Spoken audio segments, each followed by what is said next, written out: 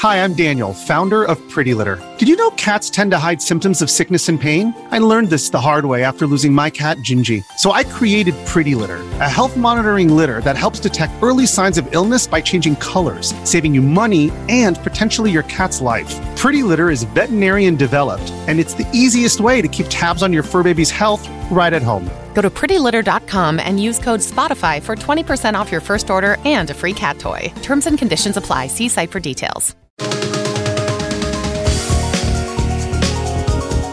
The following is part 2 of my chat with Alex Katuzian, Senior Vice President and General Manager of Mobile, Compute, and Infrastructure for Qualcomm, where we're talking about Apple's M1 chip and Qualcomm's own ambitions in PCs and gaming. I'm Roger Chang, and this is your Daily Charge. Obviously, the idea of quote-unquote mobile or ARM processors powering laptops have gotten a lot buzzier thanks to Apple and crowing about their M1 and now M1 Max and Pro processors. Now, I know Qualcomm has been making processors for Windows PCs for a long time already. In fact, I think one of the first was at a Snapdragon Summit a couple of years back. But obviously, Apple's gotten a lot of attention, a lot of buzz for it. And at least prior generations of Windows PCs that ran on those Snapdragon compute processors weren't always the most well-received. So I'm curious what we can expect for this new compute platform and how it sort of stacks up with Apple. Sure. So first of all, this is our third generation compute platform coming at the 8CX Gen 3. And we are looking forward to the designs that are coming out with this chipset and software combined, because we have now improvements on CPU performance, we have improvements on GPU performance, we have improvements in overall multimedia capability of the PC, including camera, audio, and artificial intelligence applications that are going to ensue. So we look forward to having our ecosystem partners make full use of those capabilities when it comes to mobile, portable, always on, always connected PCs. Second, in the future, you and your listeners also know that we bought a company called Nuvia, and they're going to be working on our next generation processor that we will integrate into our PC products. And we're going to be sampling those products in 2022 and hopefully having it in our ecosystem partners' products in 2023. Right. And just for context, Nuvia is a startup you acquired that was founded by a couple of former Apple engineers, and they've been working on next generation PC chips. Correct? That's correct. And they are processing and CPU experts, and so that will strengthen even more strengthen our product line capabilities for PCs, independent of the OS.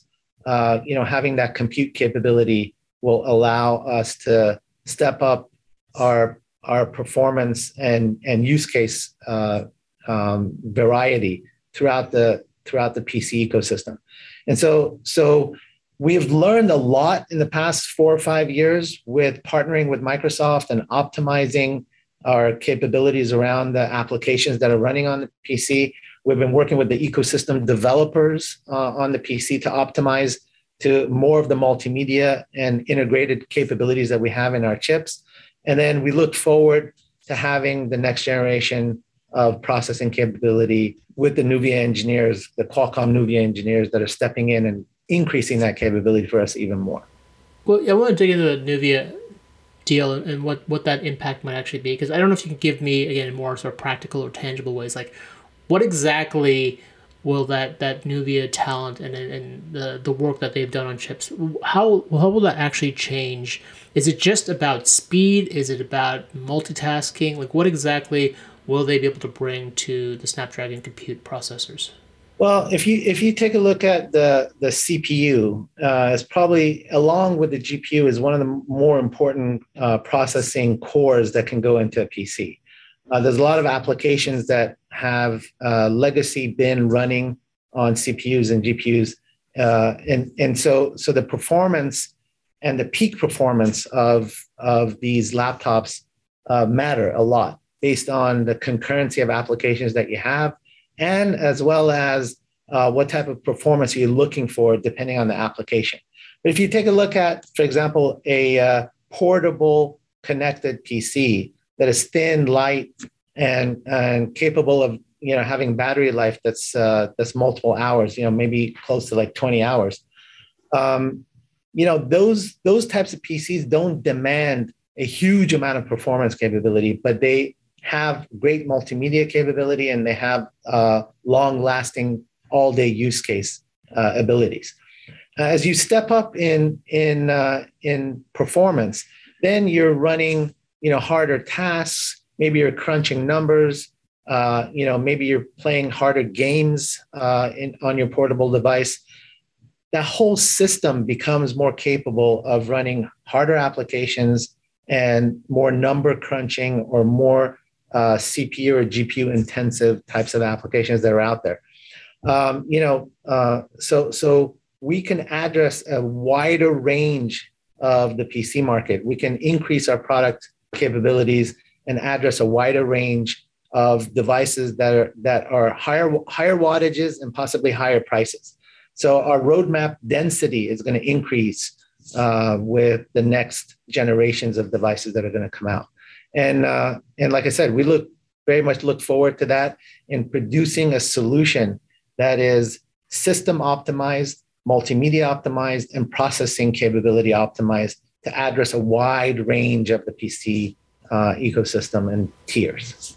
Got it. And so, curious then if the fruits of the Nuvia technology probably isn't, like you're saying, isn't showing up until, at least in the market, until 2023. So is 2022? Are you still going to be kind of behind sort of Apple? And I'm curious if it just sort of philosophically, because Apple controls the full stack, right? The chips, the hardware, the software, all of it.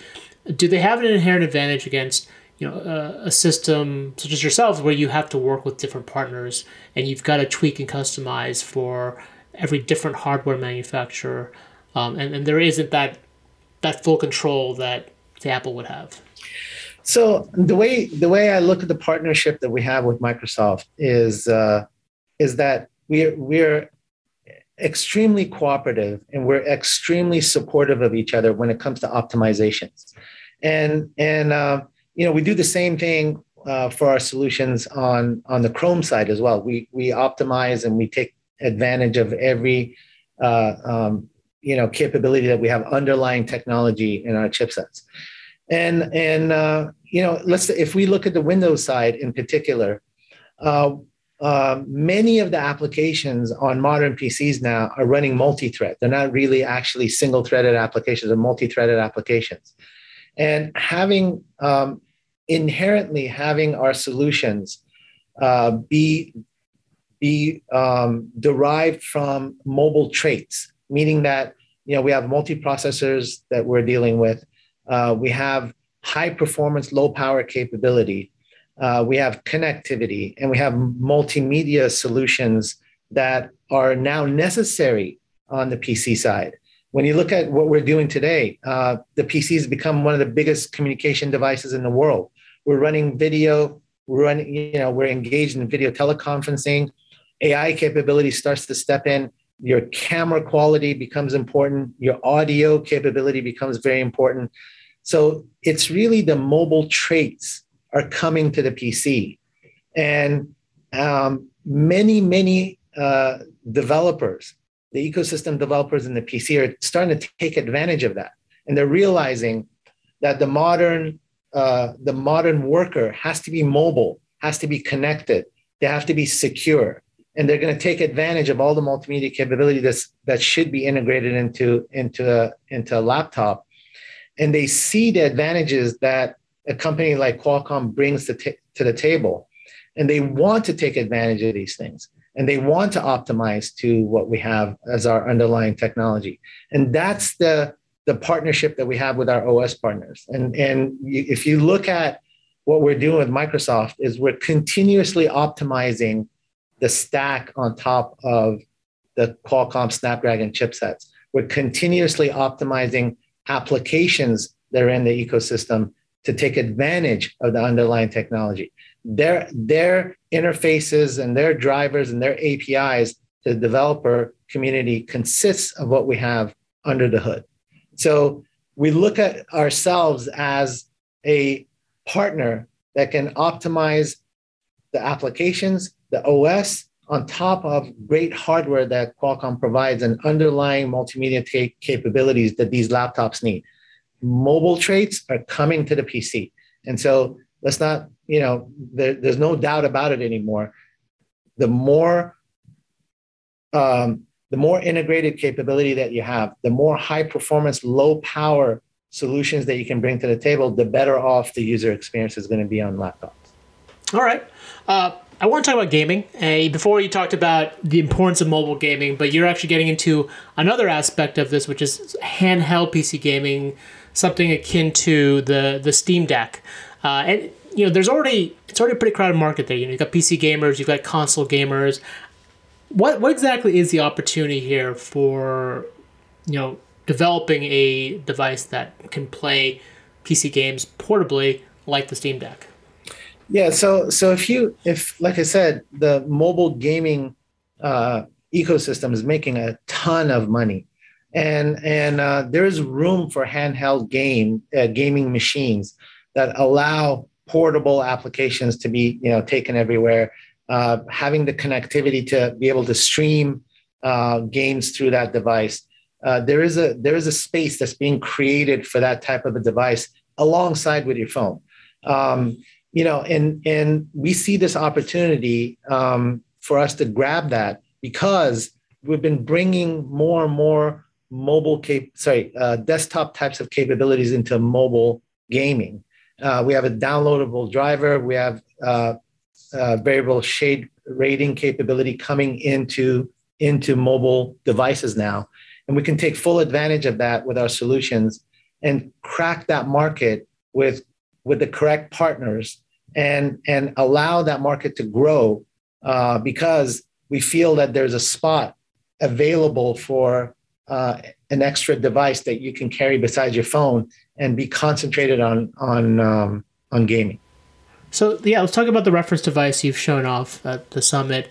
What exactly, does it look like? Give me some details on, or give our listeners some details on, what we can expect with this reference device, which, to be clear, you're not selling. It's largely for partners to go and build upon, right? Yeah, that is correct. It's really a developer platform so that game developers can optimize to that hardware and be able to distribute games through their services and streaming capabilities as well.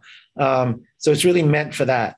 And it's an integrated controller display solution that is built particularly to hold the performance. Most of the time when you look at the benchmarks for mobile games, or when you're running multiple instances of the benchmark, you get some sort of degrading of the performance as time goes by. Well, Qualcomm has been known to try to hold the performance as long as possible, even when you do multiple instances, of the benchmark. But in particular, we concentrated to make sure that this design can actually hold as much of the performance as necessary. We can hold max performance for multiple, like 2 or 3 hours. We have a very good fan system placed in there. We have very good touch controlling capability. Each hand controller is integrated into the design itself, and it's running 120 hertz refresh display, and the game is running at 144 hertz. So it's a very robust gaming platform and a great developer platform for game developers to optimize to the underlying technology. And I know the Steam Deck costs about $400 starting price, and I think it goes up to about $650. What do you have any sense of pricing wise what you would be targeting, or what your partners would be targeting when it comes to this potential gaming device? No, unfortunately, what we want to do is to provide what's under the hood and the underlying technology, and encourage the ecosystem with proper interfaces and software developer kits to allow developers to grow with that. But from a pricing perspective, we don't really get involved in any of those things. That's it for today. Stay tuned tomorrow for the final part as we talk about the metaverse, extended reality, and 5G. If you have any questions, hit us up on Twitter at The Daily Charge or sign for direct text messages from me by heading to cnet.co/dailycharge. And if you like what you heard, please rate and subscribe to the podcast. It really helps us out. For The Daily Charge, I'm Roger Chang. Thanks for listening.